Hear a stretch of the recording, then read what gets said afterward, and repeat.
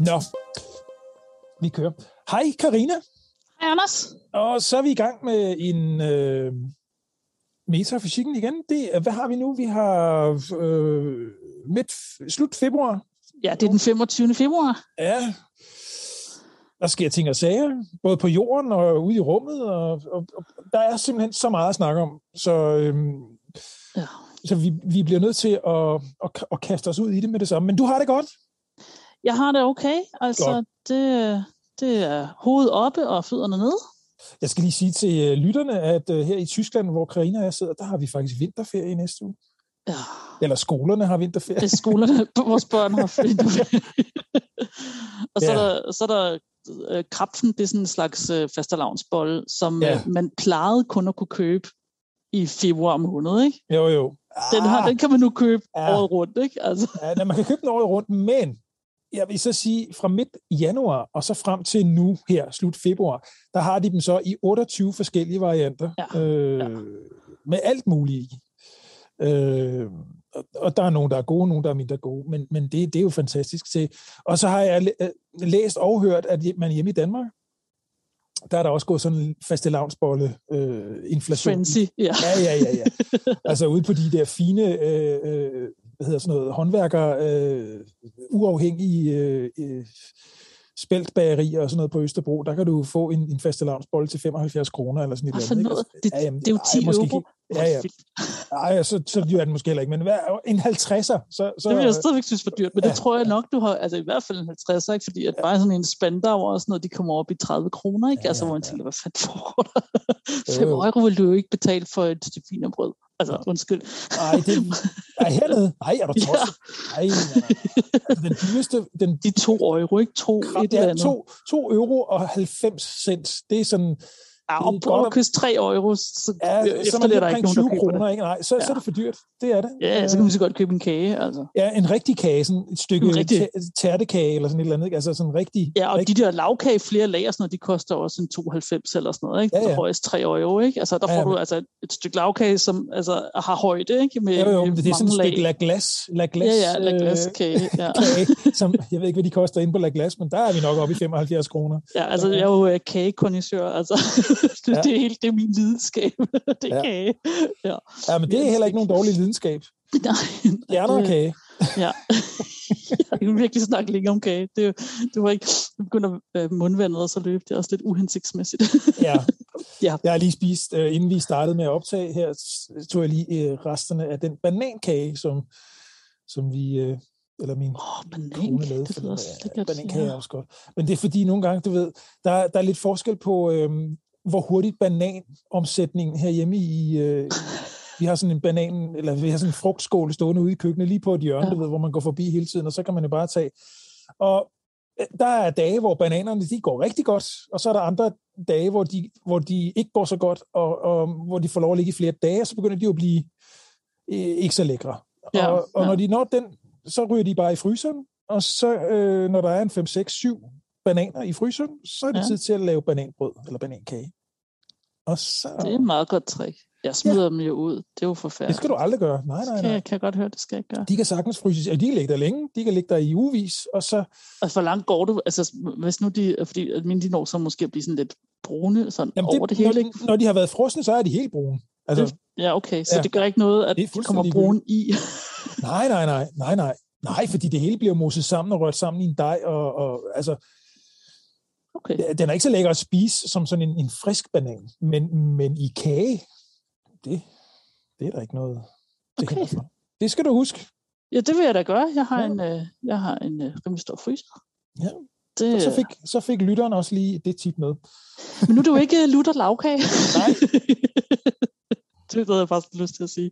Det er jo ja. Nå. Vi skriver 25. februar.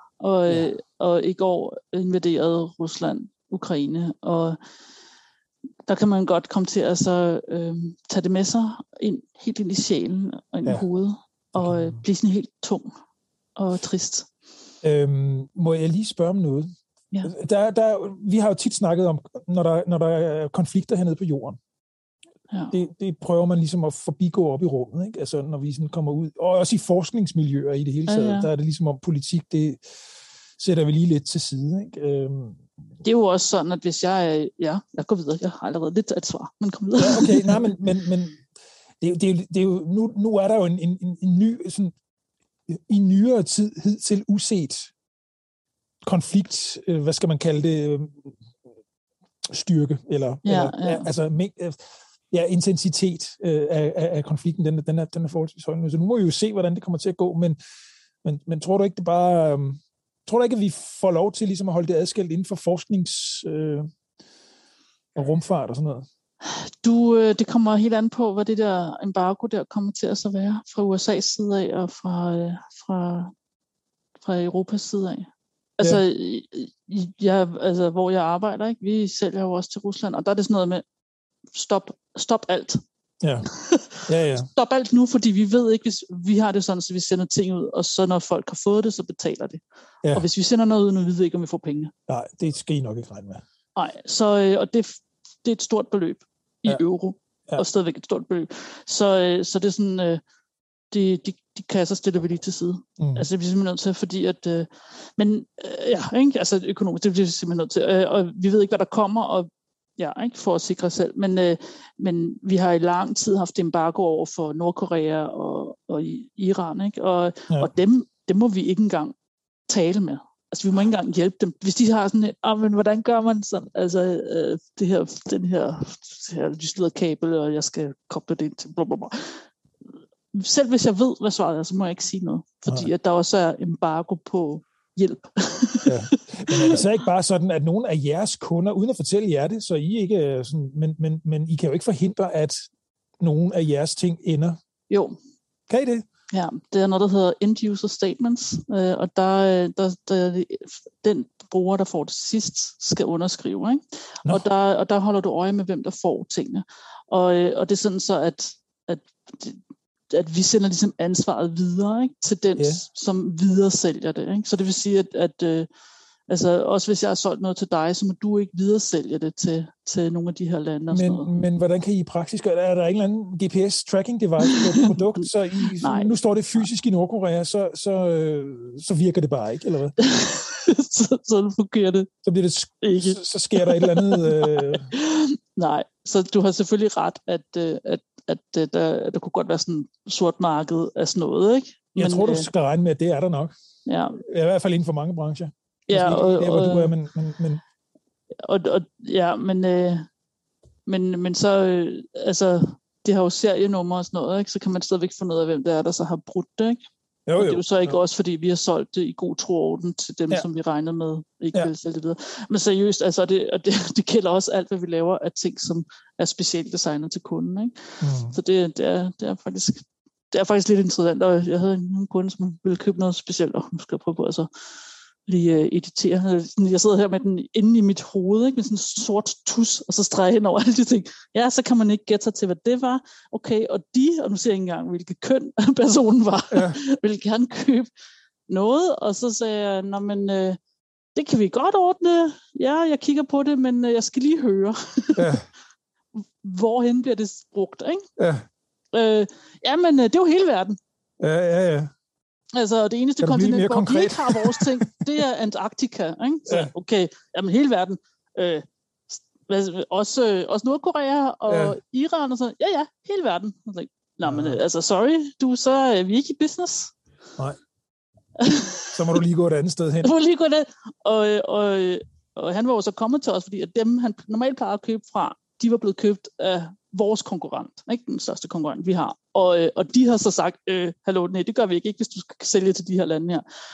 Så har han så gået ud på markedet for at finde ud af nogle andre, der kan sælge ham den her debidut, og så er han så kommet til os, og så var det simpelthen et samme problem. Så et eller andet sted kommer det til at virke, ikke? Altså, de mærker det, altså, Jamen altså, vi sidder jo nu her i Bayern. Jeg har der øjne og ører i hovedet, og jeg ved, at i det nærområde, hvor jeg bor, der er der forholdsvis mange russere, og de har altså mange penge. Jeg tænker da, at der er der mange russere internationalt også, som ja, vi har købt et russisk firma, og så det er sådan, at mit firma vokser, ikke? At de sådan spiser dem, der er små. Ja. Og så bliver vi ved med at producere, hvad det er, de lavede, hvor det er, de lavede det henne, ikke? Altså, ja. Så det er bare en ny ting, vi også har på spisekortet, ikke? Til kunderne. Og vi altså har i den forbindelse så en håndfuld russere hos mig på mit arbejde, fordi at de videreudvikler og sådan noget, og gør tingene her i München, ikke? Og der har jeg da også tænkt, jeg så en af dem i går morges, ikke? Jeg sagde ikke noget, jeg tænkte bare, fuck mand, det må være svært, fordi det er jo ikke, man er jo ikke personligt skyldig i, hvad sit land gør, vel? Altså, når Danmark er ude og dumme sig, ikke? Altså virkelig dumme sig med, hvordan at vi åbenbart synes, at menneskerettighederne og sådan noget ikke er en skid værd. Alle de her ting, ikke, hvor man sådan tænker, ikke nu vi igen dem der med tennissokker i sandalerne, ikke? Jamen, så skammer man sig jo, ikke? Altså, det gør man, men jeg håber da ikke, at jeg bliver holdt personligt ansvarlig for, hvad fanden der foregår. Altså, bare fordi, at det er min nationalitet. Der er masser af gode analyser af alverdens ledere og så videre. Jeg snakkede engang med en ruslandskender, som ved en hel masse om det her, og han sagde, jamen, du skal se på Putin som, hvis du forestiller dig, at du bor i en andelsboligforening, hvor der er en formand, som har siddet der i rigtig, rigtig mange år. Ikke? Sådan, dem kender vi jo godt. Ja. Det kan man jo sagtens noget. Ja. Forholdsvis enerådig, men han får lov at blive siddende, han bliver tolereret, fordi alle de andre i andelsboligforeningen, de gider egentlig ikke selv at overtage for meget af det, vel? Ja. Og så længe det går de fleste godt nok, så tolererer man rigtigt. Ja. Sådan er holdningen lidt i Rusland, ikke? Men det som med Putin nu, det er jo, at der er nok behov for, at han får noget politisk medvind, fordi der er flere, altså reallønnen i Rusland er dalet. Der er flere, der ikke har råd til dagen og vejen, og så han har... Altså det er motivationen, fordi jeg har spurgt mig selv, hvorfor i verden, hvad foregår der? Og det er så gammeldags måde at føre krig på. Undskyld, har de ikke alle de der... Kan de ikke bare hacke sig ind og manipulere, eller lave en eller anden kryptisk fælde, sådan økonomisk, eller andet, som alligevel totalt undertvinger dig en nabonation? Det er sikker på, at Rusland kan, altså. Ja. Så jeg synes, det er så gammeldags, det her. Hvad foregår der? Men jeg tror, der er mange, der snakker om, at Putin han er sådan militærstrategisk, er han mange lande overlegen, og mange af de vestlige ledere overlegen, men han er så er han nok heller ikke bedre og mere moderne end som så, vel? Altså det er det, han ved, det er det, han kender. Han er jo... han er boots on the ground. Ja, og han er vokset op i det der KGB-system der. Og hvis du skal invadere et land, så er det nok også... Altså, bliver nok nødt til at have tropper, ikke? Altså, men jeg tænkte bare, der var der, altså, man kunne da sagtens have, de kunne bare have manipuleret, altså, kunne de ikke, eller også har de bare ikke nær så meget magt, eller formåen, som jeg... Ja, det kan da godt være. Det kan da også være det. Men der er jo også noget visuelt over det der med, ligesom at komme kørende i tanks ind i Kiev og sådan noget, ikke? Ja, men det gør man jo kun for, altså, det gør man jo ikke for at vise verden, hvem man er, men for at vise sit bagland. Ja. Ikke? Det er til russisk stats-tv, det der, ikke? Der skal billederne vises, ikke? Det er klart. Men der var også mange folk på gaden, ikke? Altså, der tænker jeg, hold nu kæft, mand, pas nu på, ikke? Altså, der er alle mulige ubehagelige lejre, man kan blive sendt til i Rusland, ikke? Altså. Jo, for fanden, ja. Ja, det er godt, vi ikke bor der. Og så omvendt, ikke? Så har du så også i USA folk, som holder med Putin, ikke? Hvor man tænker, undskyld mig, republikanere, var det ikke, altså... Hvad skete der i 40'erne? Var der ikke noget med, at der var sådan en total udrensning af kommunister dengang? Hvad sker der? Jeg ved ikke, om det er... Særligt amerikanske vælgere, de har en hukommelse som guldfisk, altså. Det har de danske i øvrigt også, men det er værre derovre. Nå. Ja, men hvad man så skal gøre, det er et godt råd her fra min side af, når det er, at man ser den ene, og hvad er nu de hedder på dansk, og hvad er de hedder i hele tiden, de der rider på heste og indvarsler verdens undergang. Når nu de kommer ridende, og specielt i flok, så har jeg et godt råd, og det er nyd stjernehimlen, lær noget, som er interessant, og bare glem alt om det, og giv din krop og hjerne pause. Og det vil vi gøre her næste 40-50 minutter. Det handler om, det er derfor, man har metafysikken. Det er... Lægger vi lige alt det der skrald væk. Jamen også, ved du hvad, jeg kan ikke lade være med, jeg kan ikke sige mig helt fri fra tanke. Krig, i enhver henseende, det er forfærdeligt, det skal vi undgå, og så videre, ikke? Og jeg kan ikke lade være med, der er noget inde i mig, der ærger mig over, at vi nu skal til at beskæftige os med krig og elendighed, og nu har vi lige haft pandemi og sådan noget, ikke? Og Putin læser lige i rummet og synes så, okay, nu skal vi have en krig, ikke? Det er sådan ligesom the gist. Men vi har så mange ting, vi egentlig burde beskæftige os med i stedet for, som er langt vigtigere, på en langt større skala. Altså, de der konflikter på kloden nede på landjorden, altså det er vigtigt, og som sagt, det er frygteligt. Og det er sådan et spild. Altså det er spild af ressourcer, og spild af ting, altså du ødelægger ting, men altså det er bare... Og så er det jo bare kortsigtet, ikke? Fordi hvis vi sådan skal sætte de helt store briller på, så burde vi beskæftige os med at få løst noget klima, og få fundet ud af, hvordan vi gør solsystemet, hvordan vi koloniserer det. Og, Ja, men tror du ikke, at alle vestlige lande lige nu har det med at så blive totalt grønne i en fart, fordi vi skal ikke have mere olie- og gasafhængighed? Så om ikke andet, så kan det jo... nu har vi så godt nok lige lukket 3 atomkraftværker her i Tyskland. Det er dumt. Det må vi lige... må vi lige dreje på håndtaget et par gange for det. Jeg er ellers normalt ikke atomkraft-tilhænger, men... Nej, men det er da bedre end at købe gas fra Rusland. Excuse me. Lad os bare sige, at timingen kunne have været bedre, ikke? Så. Ja. Nå, men ved du hvad, Karina? Skal vi ikke tage din dosmerseddel? Vi skal jo i princippet starte med lidt at tage afstand fra os selv, fordi vi... vi vil meget gerne tage strategisk afstand fra os selv. Ja, det var jo ikke Falcon 9, der ramlede... Nej. Vi rapporterede, hvad vi vidste på det tidspunkt. Ja. Den 4. marts, ikke? Der styrter der noget ned på bagsiden af månen. Ja. Og vi snakkede om, hvad for en det var. Ja, du sagde Falcon. Det var dig, der sagde det, Karina. Ja, det er rigtigt. Det er mig. Ja. Det vil jeg godt. Den øvner jeg fuldstændig. På daværende tidspunkt var vi overbevist om, at det måtte være en Falcon 9, fordi at det passede med vægten og så videre.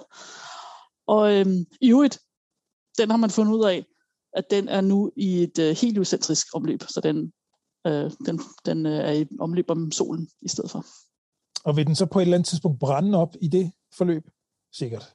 Ja, den skal miste orbital energi, ikke? Altså, den er ja, det tror jeg. Det tror jeg. Ja. Fordi på et eller andet tidspunkt har du heldigvis åbnet op for et meget langt stykke tid. Så ja. Fordi på et eller andet tidspunkt, så ekspanderer solen sig jo. Så det sker helt sikkert på et eller andet tidspunkt. Ja, okay. Men jeg tror nok, at den først støder ind. Altså, ja, det tror jeg nok. Ja, det kan man nok godt regne med. Fordi at den ikke er et helt flot, pænt omløber og sådan noget. Godt, men ja, så det er altså stadigvæk noget, som vejer 4 ton, det der støder ind i månen. Ja. Og den støder stadigvæk ind i månen med sådan 9.000 km i timen, ikke? Ja. Altså 2,5 km i sekundet. Ja. Så det vil sige, at når man kigger på de her ting, så ser man, hvor store de er, og deres hastigheder, og det er det eneste, vi har til at identificere dem, ikke? Ja. Og specielt de her ting, som ikke er rundt om jorden, altså ikke i vores, hvor det er kritisk eller interessant for os, sådan, eller vigtigt for os at vide, hvor alting er, og hvad de er for nogle ting, der holder vi simpelthen bare ikke øje. Vi har ikke afsat ressourcer til at holde øje. Nej. Så jeg har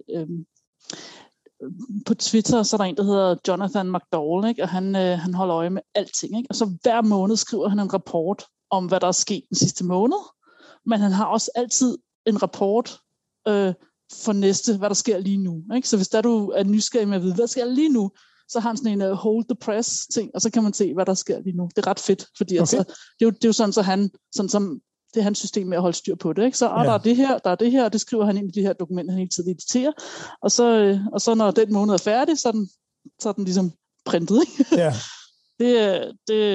Han er altså virkelig værd at følge, fordi at det er jo sådan, at man finder ud af de her ting meget før alle andre. Ja. Så ret cool. Ja. Man har simpelthen skrevet sådan en rigtig lang smøre om det her, og der altså er mange ting, som er styrtet ned på månen, altså også altså både med vilje og ikke med vilje.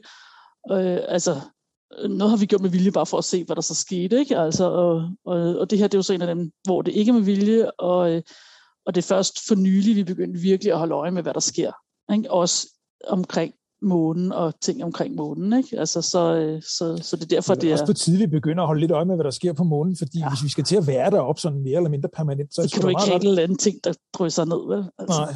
Drysser, siger jeg, ikke? Når den kommer hamrende ind med 9000 km i timen. Ja. Ja. Men det er, det er Kinas grot, eller hvad? Det her, det er Kinas grot. Fordi det var lidt uhensigtsmæssigt. Ja, det er en tredje stage for en CZ-3CY12. Nå, det er en Y12, okay, ja. Du troede måske, det var en 5-1'er, men det var det så også. Ja, okay, nej. Fra en testmission fra 2014, ikke? Og der er omkring 30-50 fortabte ting, ikke? Og det her det er så en af dem, ikke? Som man ikke rigtig har styr på, hvor er henne.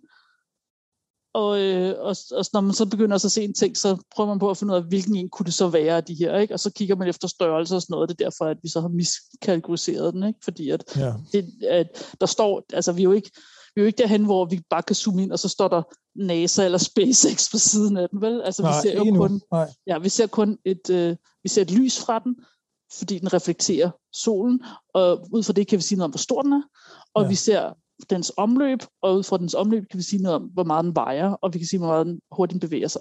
Det er de 3 eneste ting, vi har. Det undrer mig egentlig lidt, fordi når du for eksempel kan mikrochippe en cykel,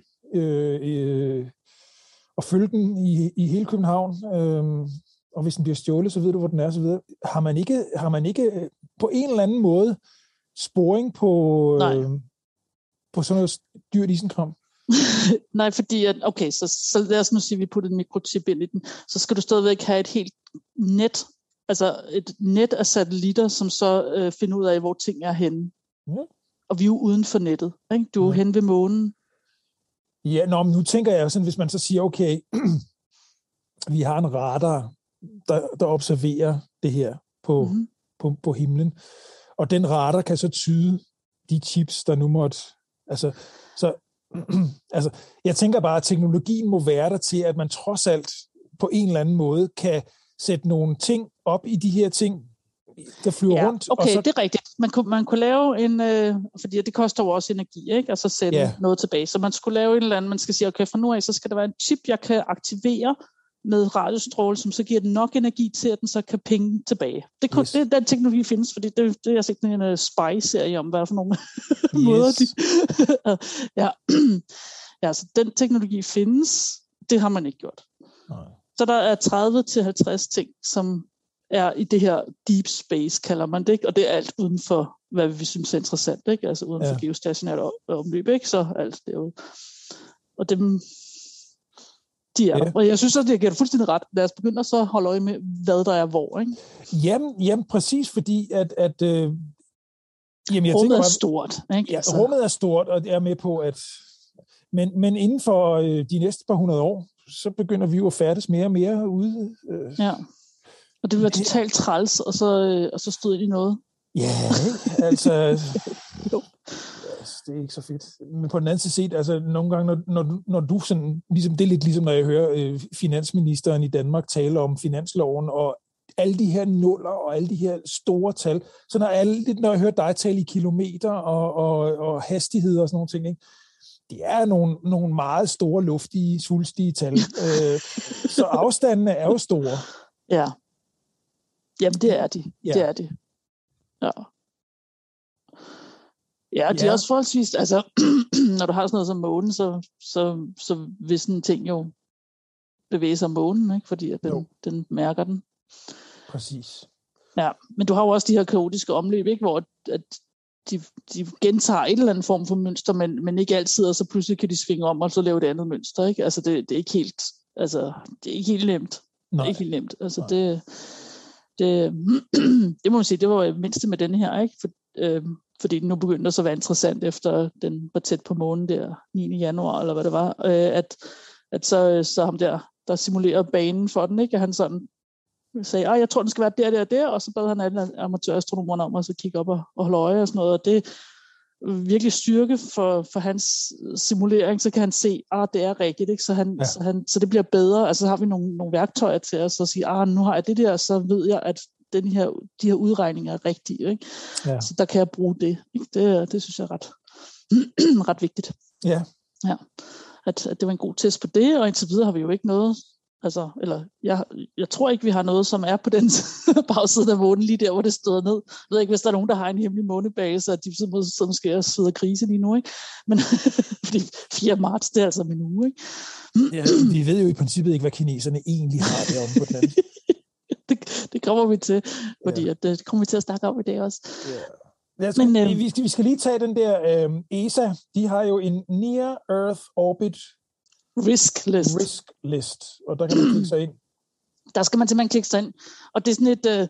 vi lægger linket op. Ja, det er sådan lidt gammeldags hjemmeside-type, ikke? Men der er simpelthen en liste, og den viser 10 ting, og så er der en masse tal, hvor man tænker, hvad er det her, ikke?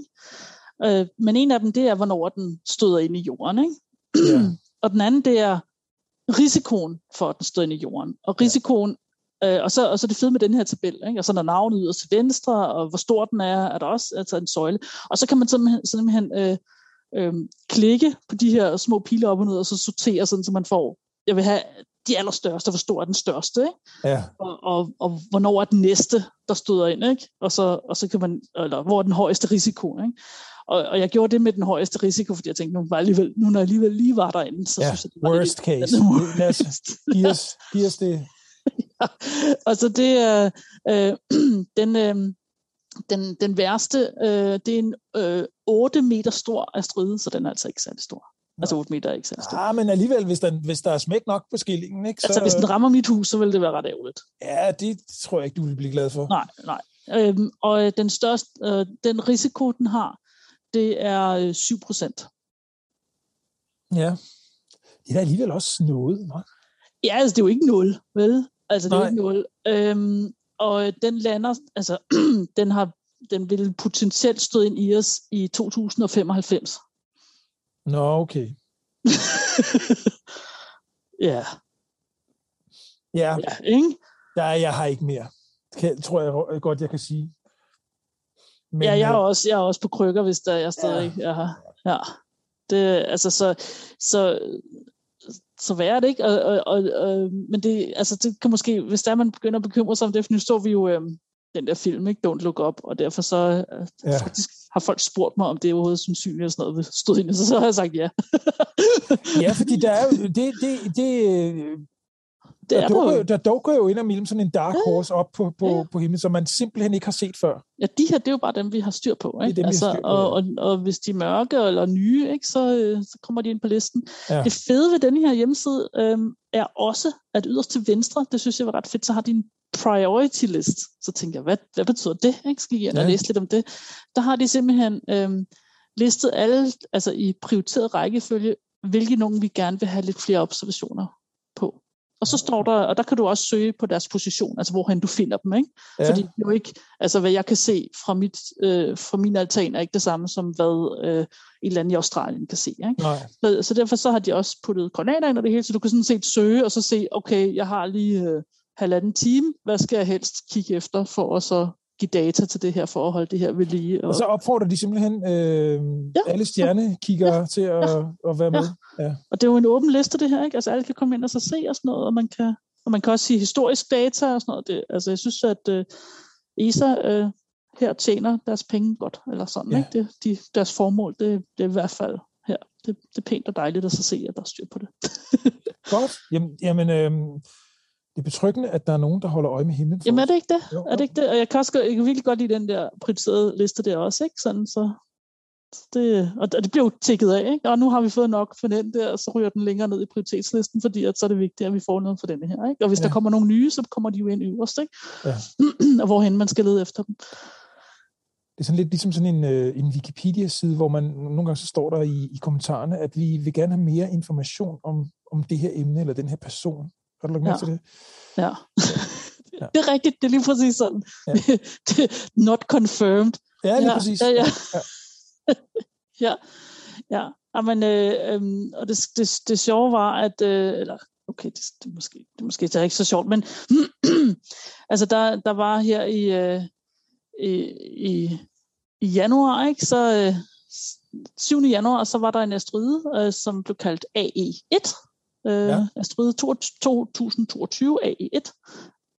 Og der tænkte man, det kan godt være, den rammer os. Og så de første 5 dage, hvor man sådan, hvor er den henne nu, ikke? Og hvor er den på vej hen? Det er jo, altså, jo mere data man har, ikke? Og over jo længere tid, jo mere sikkert bliver det, ikke? Ja. Og de første, så tegner man, det er ligesom at prøve at tegne en lige linje, ikke? Og du har 2 prikker lige ved siden af hinanden, ikke? Og du bruger den til at så tegne din lige linje, så den retning, linjen har, den kan variere ret meget, ikke? Altså efter hvor god du er til at ramme præcis de der 2 prikker, ikke? Eller hvor præcis de 2 prikker var, ikke? Ja. Og så lige i starten, der var det sådan, den her kom til at ramme os, ikke?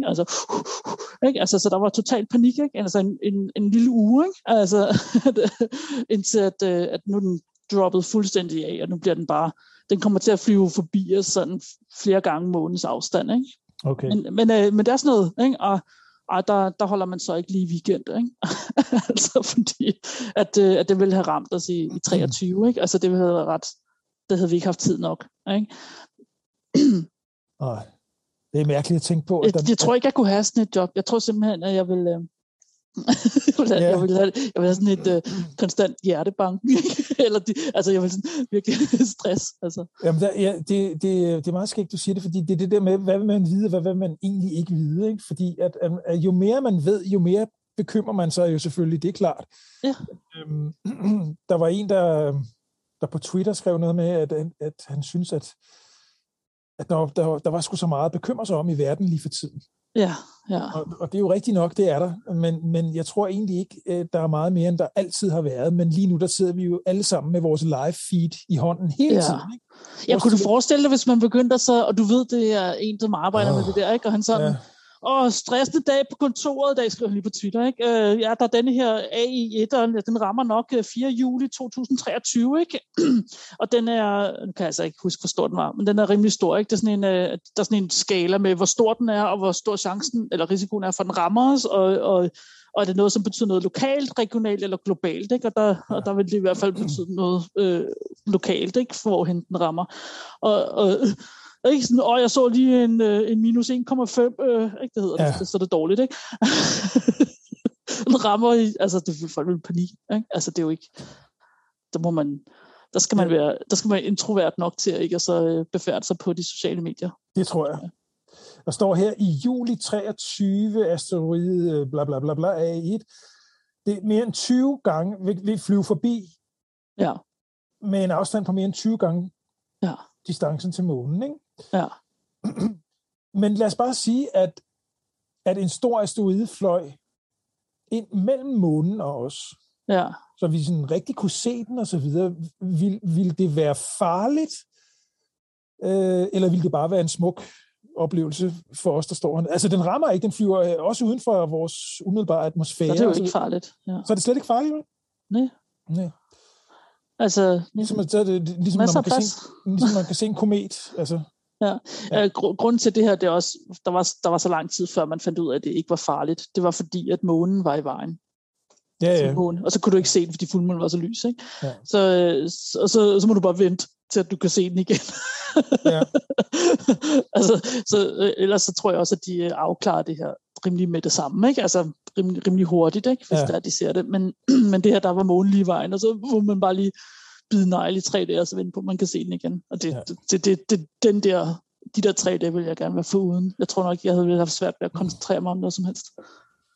Ja, så er det meget godt bare at være uvidende. Er det ikke meget godt bare for at vide historien bagefter? Jo, velkommen, ikke? Så er der så meget, man egentlig ikke har lyst til at vide. Det er lidt det samme. Man har heller ikke lyst til at vide, hvordan man laver medisterpølse og sådan noget. Det er også... Hej, jeg har lært for nylig, altså hernede i Bayern og i München har de jo noget, der hedder Weisswurst. Ja. Ved du, hvad man plejede at putte i der? Rigtigt. Jeg ved ikke, at det passer. Der er jo en, der sagde det til mig. Jeg synes, det var så ulækkert, jeg kunne simpelthen ikke få hovedet. Kohjerner. Jeg tænkte, det kan det ikke passe. Det kan sagtens være, ja. Altså. Fordi de er jo også hvide, ikke? Altså,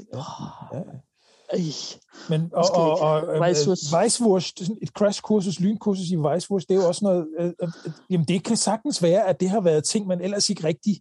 Hvor skulle man ellers putte det hen? Og så er det tit, Sådan er det tit med pølse af enhver art, ikke? Og pølse er altid fordægtigt. Ja. Og så gør de jo så også det i Weisswurst. Jeg kan godt lide Weisswurst. Jeg synes, det jeg også, eller kunne. Det smager fint.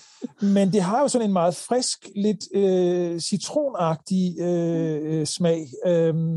Og den er selvfølgelig skabt for alt det der rest. Det er ikke alt det der. At det ikke skal lugte og alt det. Og så er der også persille i. Det så har sådan lidt grønt i, ikke? Det er sådan en ejendommelig pølse, som australierne, de godt kan lide at grille. Og griller de dem? Ja, de griller dem. Man spiser dem her. Koges. Ja. Og så piller man skindet af dem. Lige præcis. Og så spiser man dem med sennep. Med sød sennep. Ja, og bretze. Og bretze. Bretze, ja. Og så er det er i øvrigt den eneste sådan rigtig lovlige undskyldning for at drikke Weissbier om formiddagen. Ja. Når man spiser Weisswurst. Ja, man må jo ikke. Det er en måde, vi får vores naboer til at falde omkuld på. Det er, at vi spiser det nogle gange til aftensmad. Og man må ikke spise Weisswurst efter 2:00 eller sådan noget. Nej, det er korrekt. Der er en eller anden regel. Der er ikke nogen restaurationer, knejper og så videre, der har det om eftermiddagen. Ja. Og ved du, hvorfor det er? Ja, jeg tror, det er noget med, at så var det bare blevet dårligt. Hvis man lavede det om morgenen, så holdt den ikke længere end 6 timer, så var den så fordavet, at man blev til at smide den ud. Jamen, det er fuldstændig rigtigt. De skulle nemlig, før man fik køleskab, så var det var simpelthen et produkt, man skulle have ud af vagten, og det skulle spises med det samme. Ja. Så derfor så, ja. Det er sådan vores kulinariske afsnit, det her, var. Ja. Så fik vi lige det med os. Ja. Ja, vi kommer vidt omkring. Ja, det er spændende at se, hvilken titel du finder på det her. Ja. Weisswurst Jamen, der findes mange udmærkede podcasts om Tyskland. Dem kan man så finde andet sted. Jeg tror, sådan en kan vi lave en anden gang. Nej, jeg ved ikke engang mere, hvorfor vi kom derhen. Men ja, men ved du hvad? Lad os gå til punkt 3 så her. Kinas Lunar Rover. U2 hedder den. U2 2. U2 2 hedder den, ja. Den har fundet en lille glaskugle. Ja. Og der er simpelthen... Nu klikker jeg lige på det link, du har sendt her. Der er simpelthen et lille billede, og den ser ud til mig, som om den er 2,5 cm lang, eller 2 cm i diameter, vil jeg sige, den her lille glaskugle her. Så Lunar Rover fra Kina, den kører rundt på bagsiden af månen, og det har den gjort i et par år, 3 år eller sådan noget lignende. Ja. Jeg vil se, om noget derhen, om det var rigtigt. Siden januar 2019. Jeps, og den har kørt 1000 og et eller andet meter, men altså, nu runder vi lige, så det er 1 kilometer, den kørt, og den vejer 140 kilo, og der trusser den rundt der og kigger og tager billeder og sådan noget, og der har han så fundet de her glaskugler, eller ja, jeg synes, at der er som om, at der er flertal, men jeg kan altså virkelig kun se en på det billede der. Og det er jo bare en helt normal ting at finde på månen, fordi jeg tænkte først, hvad er det for noget, ikke? Det er fordi, at når det er, at varme rammer silikat, så kan du simpelthen lave glas. Og man ser det også i ørkenen, finder du nogle gange, hvor lyn har slået ned, så har det simpelthen smeltet og fusioneret sandet til glas, og der finder du sådan nogle mærkelige, de hedder et eller andet djævletræ, eller et eller andet hedder. Det er ikke fordi, at der kan du simpelthen se, hvor lynet har gået igennem sandet, ikke? Ja. Og når så sandet blæses væk, ikke? Så har du til sidst de her strukturer, ikke? Som så bare ligger og ligner, altså det er jo glas, ikke? Hvor fanden må der være? Tænk, hvis du kommer gående der, og du kommer til at træde på sådan en, der ikke er... Jeg kan punktere din rover, når du kører rundt. Ja, sprætter lige dækkene op, ja.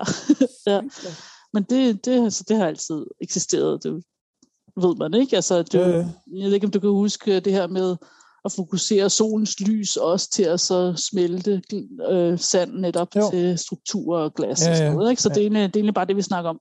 På månen, så er det så, når der er et eller andet, der styrter ned i månen. For sådan et sammenstød skaber jo også energi og varme. Ja. Og det kan så, fordi der netop er de her bestanddele til stede, smelte og lave kugler. Og det er helt normalt, altså specielt hvis der er noget, der bliver slynget op i luften, og så falder ned luften. Ikke? Ja. Der er jo ikke nogen luft, men altså hvis du får på en eller anden måde noget rotation i det, så kan det godt gå hen og så lave en rund form, ikke? Ja. Når det køles. Det er meget fascinerende. Vi lægger selvfølgelig links op, så man kan se de her glaskugler. De ser helt fine, kuglerunde ud. Det er virkelig helt altså sådan helt marmorkugleagtigt, ikke? Ja, det ligner nærmest sådan en perle på en fin dames hals, eller et eller andet, ja. Og det vil være det nye vilde. Ja, måneperler. Måneperler, ja. Du godeste. Ja, det kunne man nok godt tjene penge på. Ja. Så ved vi, hvad der skal sponsorere vores lille smut til månen der. Ja. Nu hen, så tager vi en lille fejkost med. Kan man kunne tage for sådan et smykke? Der kan man nok få mange penge for. Ja, vi må være oppe i mere end et par millioner, altså. Ja, det tænker jeg. Det skal også ligesom kunne betale hele turen frem og tilbage. Ja. og din timeløn. Ja, den er høj. Ja, ikke? Altså specielt når der er som nattillæg, og jeg ved ikke hvad. Ja. Risikotillæg. Jo. Og hvis vi skal, det er noget med en søndag og sådan noget. Ja. Puha, vi landede altså på en søndag, så det bliver dyrt. Det er rigtig dyrt. Ja. Nå. Så skal vi også lige... solen er meget aktiv for tiden. Ja. Vi har været... I lang tid var vi sol minimum, ikke? Det tager 11 år. Og nu er vi inde i et aktiv soltid, og så det vil sige de næste 11 år. Ikke? Jeg tror nok, at vi er i midten af den aktive periode i 25, ikke? Så vi er allerede et par år inde i den aktive tid her. Ja. Og den bliver bare, den er helt vild. Der har vi simpelthen, der har været en kæmpe flare, som, og vi har jo observatorier, som kigger på solen hele tiden, ikke? Og der den her flare, den ser man bare fra bagsiden af gå ud. Og den havde en uge inden, havde den en anden flare, ikke? Altså, så den har virkelig, og de her flarer, det er sådan, at altså, der skal vi altså ikke være i nærheden. Nej. Vel? Altså, så falder alle vores satellitter ned, ikke? Eller de holder op med at fungere. Ja. Så det er ret spændende. Det betyder også, at der er mange mere nordlys. Ja. Det ser man også. Det har jeg set andre steder på nettet, at man siger, at i de kommende år i virkeligheden. Ja, det er det, vi siger. De næste 5 år. Der bliver bare nordlys. Det er nu, ikke? Eller så venter du lige 15 år, ikke? Ja. Udover det, at satellitter kan falde ned, og vi har nordlys og så videre, er der sådan en egentlig vejrmæssig effekt af, at vi nu er inde i en mere aktiv periode? Jeg tænker, fordi der er nogle de her klimaskeptikere, og de siger, ja, men det du ved, solen og dens aktivitet og så videre, det... Der er et eller andet med skydannelse, som også er linket, som man mener har linket også til solaktivitet. Det må man ikke holde mig op på, fordi at det er noget, som jeg læste om for 20 år siden, eller sådan noget inde, og dengang mente man, at det måske kunne være rigtigt. Og jeg ved simpelthen ikke, hvad status er på den lige nu, men det er rigtigt, der var noget med, at det er en ting. En ting med sikkerhed, det er, at vores atmosfære, den suger jo noget af det her energi til sig, ikke? Ja. Nu de her store flares, de var ikke i nærheden af os, vel? Men sådan generelt er der bare lidt mere skrald, der kommer fra solen, ikke? Og det rammer vores atmosfære og giver vores atmosfære mere energi, ikke? Betyder, at den er mere tæt. Altså det er den måde, at vi mærker det på, ikke? Fordi at Starlink der, eller SpaceX, de sendte 49 sendte de op. 49, og 40 af dem, de ender med at... De falder bare ned igen. De kan ikke aktiveres. Ja, fordi at på grund af, at atmosfæren var lidt mere tæt, så var der simpelthen mere modstand når det skulle igennem atmosfæren. Og så de har simpelthen sendt de her satellitter op i sådan i et sove-modus, ikke? Altså de skal i safe mode, der sker ikke noget nu, og så har de simpelthen ikke kunne slå dem ud af det. Nej. Så 40 af dem, de ryger bare ned igen. Det de er jo ikke gratis, vel? Altså pro halløj koster, der så jeg et tal, nu kan jeg ikke huske tallet mere, om det var $250, ikke? Eller sådan noget inde per halløj, ikke? Det er da også en slags... det er også en slags penge, ja. Og lige på tabskontoen. Ja. Og så nu når vi snakker om det her, ikke? Det der Starlink der, ikke? Nu astronomerne altså i hvert fald i Europa og i hele verden, de er gået sammen og skabt kontakt til COPUS, som er Committee, altså United Nations, ikke? Altså FN's Committee on the Peaceful Uses of Outer Space. Ikke? Yes. Og har sagt, at vi bliver nødt til at finde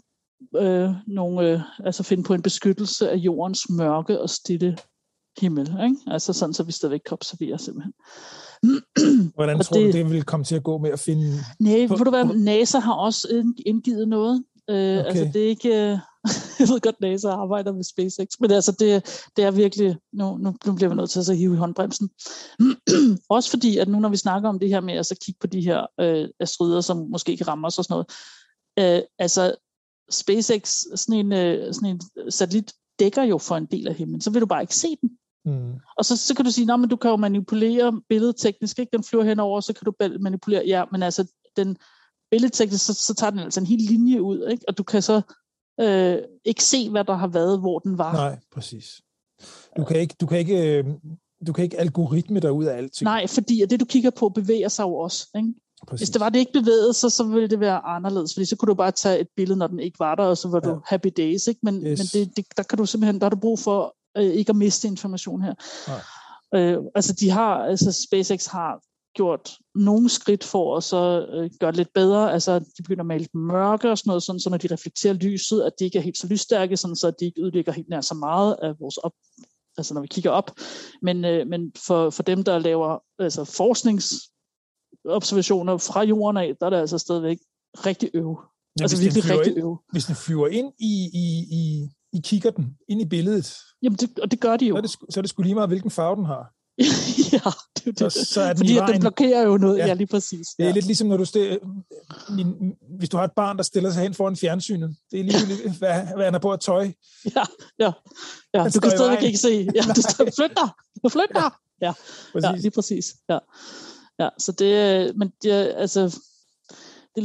det er lidt sent, ikke? Men sådan nogle store organisationer som samlede altså internationale Union of Astronomers og sådan noget, ikke? Altså alle de her store ting, de er træge, men altså når de kommer i bevægelse, så kan de få planeter til at holde op med at eksistere, eller hvad der skete med Pluto, ikke? Altså de kan godt, ikke? Når det tager bare lige lidt tid, før at alle har læst igennem og været blevet enige om hver eneste komma og så videre, ikke?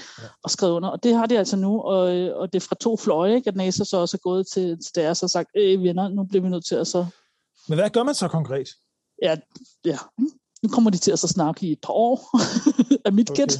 Okay. Og i mellemtiden så sender Elon Musk så bare stadigvæk sine satellitter op. Så indtil videre kommer det ikke til i praksis at ske noget. Som et eller andet fra en spædekalv, jeg ved ikke, hvad det hedder, det der danske... Jamen altså, hvis det er jo... Ja. Nu var det lige 49, han sendte op sidst, ikke? Så lidt ved jeg ikke. Jamen, det er jo det, han har jo tænkt sig 300.000 eller sådan noget, ikke? Altså, det er jo fuldstændig åndssvagt, det der. Ja. Så inden lad os bare sige, der ryger der nok et par tusind satellitter mere op, inden man så har brugt et par år på at sidde og diskutere det der, ikke? Ja. Ja, okay. Ja. Det må... Vi har snakket om Starlink før, og det er jo sådan en af de her... Jeg kan i princippet godt se fordelen. Det kan jeg sagtens, men jeg vil også gerne have, at man altid kan se vores stjernehimmel, som er vores allesammens arv. Det er ikke, og hvem ejer det her rum, og det er der ingen, der gør, og det er totalt tarveligt, og der bliver simpelthen nødt til at få nogle ting på plads. Ja. Ja, også bare med, hvordan de kommunikerer med hinanden, satellitterne og sådan noget, ikke? Det hele bliver nødt til at så køre på en helt anden måde, ikke? Altså det er stadigvæk lidt i chok over, vi kan sige. Så forstår det ikke, hvordan man kan være afhængig af, at nogen læser en e-mail for at flytte et eller andet. Det skulle man ikke. Men altså, jeg tror, jeg har nævnt det før. Det er altså, at man kan jo frygte alt muligt særligt i relation til overvågning og teknologi og alt muligt, men mange gange så er der sådan så er ting også helt lavpraktiske, ikke? Altså, så er vi heller ikke bedre end som så, vel? Altså, og det er egentlig på en måde er det jo også lidt betryggende. Altså, på nogen, jeg kan godt lige se i forskningsøje med, og når det gælder sådan... Jeg sidder lidt sådan... Der skal være advarselsøje med, og så er det ikke betryggende, men for eksempel, hvis man sådan tænker, systematisk overvågning, og man tænker, det hele overvåger os, og vi er konstant under overvågning. Det tror jeg ikke, vi er. For hver gang jeg for eksempel har købt et eller andet online, så bliver der stadigvæk ved at få de samme reklamer for det, du lige har købt. For det, jeg lige har købt. Ikke? Ja. Så man tænker, hvis det var så smart, nu har han købt det her, så går vi videre til at reklamere for noget andet. Ikke? Men så smart er det så trods alt heller ikke, vel? Ja. Så nej. Endnu. Ja. Ja. Ja. Ja, jeg kan godt se, hvad du mener lidt, at man har måske en tendens til at så tillægge folk eller organisationer og så videre mere kraft og mere mere formåen. Jo, men hvis vi tager månelandingen, ikke? Det hvor jeg jo, da vi havde vores samtale med Michael Linden Wørnle, hvor jeg lagde lidt ud med at sige, at jeg ærger mig lidt over, at vi har spildt de sidste 50 år på egentlig ikke rigtig at gøre noget. Ikke? Hvor han jo så sagde, at du skal jo tænke på det på en anden måde, fordi du skal tænke på det som om, at det vi gjorde dengang, det var helt vanvittigt. Det var helt vanvittigt, og det var langt mere lavpraktisk, end man egentlig troede. Og med større risiko og alt muligt. Ja. Nu vi catchet det er faktisk først nu, at vi teknologisk... At vi egentlig vil være der. Ja. Ja. Ikke? Altså, det er egentlig, jeg kan sagtens også, altså jeg er glad for, at han sagde det, fordi det puttede lidt på hovedet, og fik os til at forstå det på en anden måde. Ikke? Og når man så tænker på menneskeheden som sådan nogle ret risikovillige væsener, ikke? Så giver det også mening, ikke? At vi prøver sgu bare. Ikke? Ja, måske ikke orden, ikke? Altså, hvis lidt, vi tror på sådan nogle ting som held, ikke? Og, ja, men det gik jo fint. Det gik jo fint. Ja, det var først senere, der var nogle raketter, der... Ja, og så begyndte man at tænke på, om man skulle gå videre, om man ikke skulle gøre det ordentligt. Ja. Eller slet ikke. Ikke? Eller slet ikke, ja. Så det så blev til. Ja, præcis. Ja. Var det for dagens... Det var det for dagens... afsnit. Vi kom vidt omkring. Ja, du har ret. Det bliver sådan lidt, hvad skal man egentlig lige kalde sådan et afsnit? Ja, men vi har... Det tænker jeg lidt over. Du er så god til at finde på noget. Ja, lige præcis. Ja. Det ligger hos Anders. Det er ham, der finder på et eller andet. Yes. Jamen, Karina, så siger vi vel bare tak for nu. Og hold jer sunde og raske. Og både i hovedet og kroppen. Ja. Lyt lidt mere til sådan nogen som os. Og kig op på nattehimlen. Ja. Og lad jer forundre over, hvor smuk jord og univers. Og livet, og hvor pragtfuldt det egentlig er, og når det er snart forår, og det skal nok gå alt sammen. Og det skal nemlig nok. Everything will be alright in the end, ikke? Altså alt er okay til slut, og det betyder bare, at det ikke er helt slut endnu. Lige nøjagtigt. Ja. Jamen tak for nu, og på genhør. Ja. Hej. Hej.